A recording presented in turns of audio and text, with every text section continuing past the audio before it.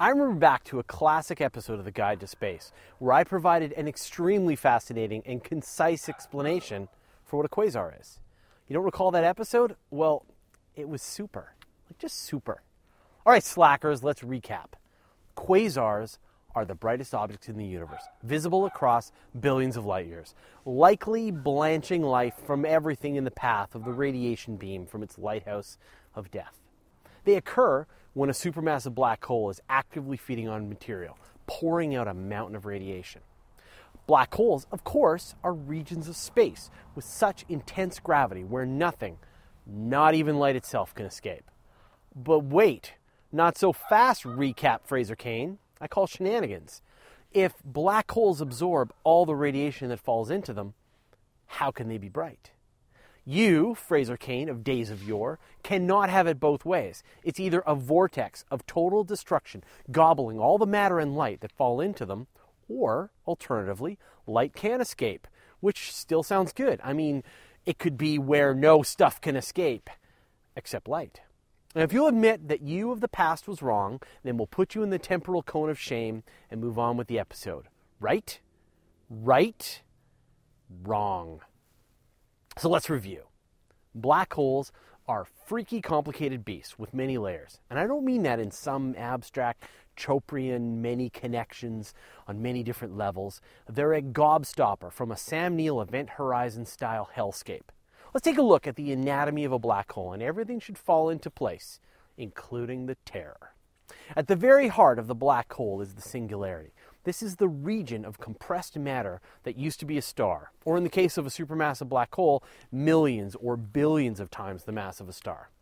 And astronomers have no idea what the singularity looks like or behaves, because our understanding of physics completely breaks down, along with the rest of our brains.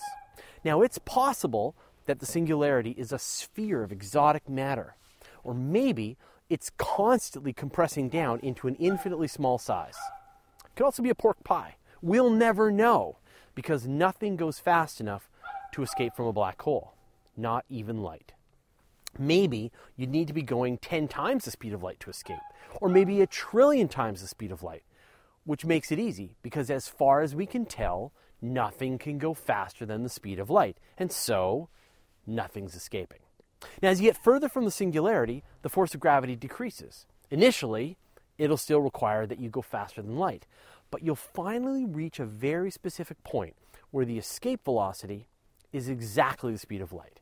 This is the event horizon, and it's a different distance from the singularity with every black hole. That's the line. Within the event horizon, light is doomed. Outside the event horizon, it can escape. This is the hard candy shell surrounding the chocolatey, unimaginable nightmare of physics. So when we see bright black holes like a quasar, we're not actually seeing the light coming from inside the black hole itself or reflected off its surface. What we're seeing is the material that's piling up just outside the event horizon. For all its voracious hunger, a black hole's gravitational eyes are much bigger than its stomach, and it can only feed so quickly. Excess stuff piles up around the black hole's face and forms a vast disk of material, just like me at a Pizza Hut's $5 all-you-can-eat buffet. This pizza heats up until it's like the core of a star and starts blasting out radiation into space. Now, everything I've said is for non-spinning black holes, by the way. Physicists always make this point with great emphasis. Stay your angry comments, astrophysicists, for I have said the magic stonecutter appeasement code word, non-rotating. Of course, black holes do rotate and can rotate at nearly the speed of light. And this rotation changes the nature of the black hole's event horizon in ways that make difficult math even harder. All this spinning generates powerful magnetic fields around the black hole, which focuses jets of material that blast out for hundreds of thousands of light years. When we see these bright quasars, we're staring right at these jets with our delicate little eyeballs. So how can we see light coming from black holes when black holes absorb all light? It's not coming from black holes. It's coming from the superheated region of junk all around the black hole.